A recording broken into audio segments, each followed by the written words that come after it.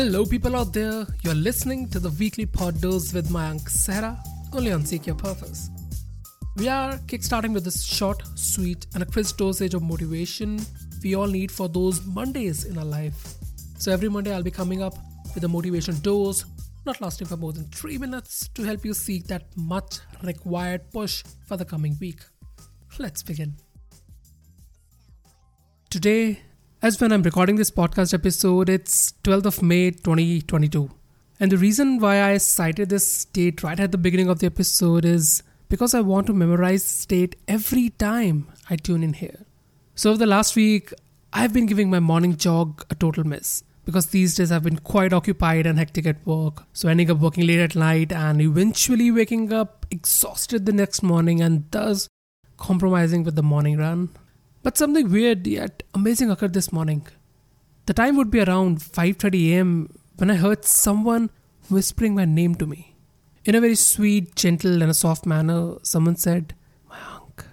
The moment that whisper, it traveled from my unconscious to the conscious mind, I opened my eyes. I looked around and found no one but me. No one was around. I went completely impassive and was just thinking about the voice that whispered my name. Who was it? I don't know. I really don't know. But an hour later, dressed in my sports outfit, I found myself ready for a jog. Yeah.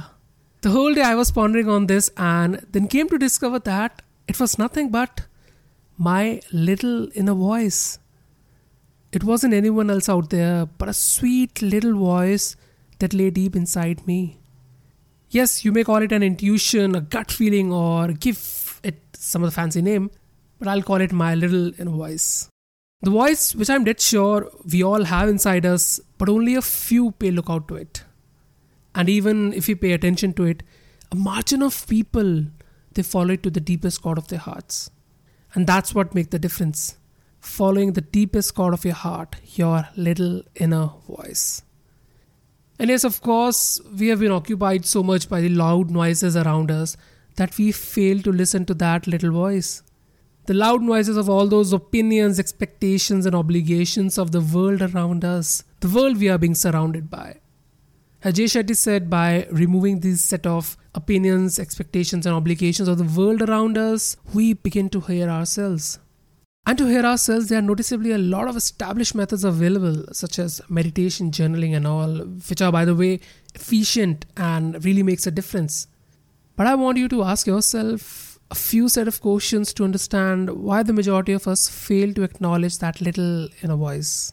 When was the last time I went out on a coffee date with myself? When was the last time I gifted myself with something worth praising?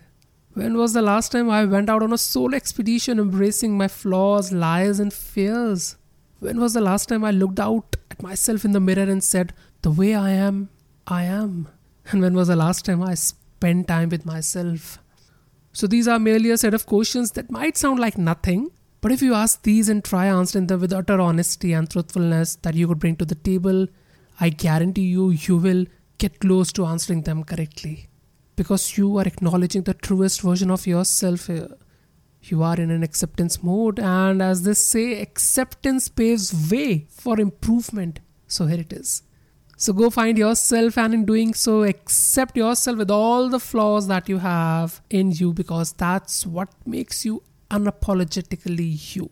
So the next time you come up with an instant or a gut feeling about anything, anyone, in any situation, just give it a thought. At least give it a thought.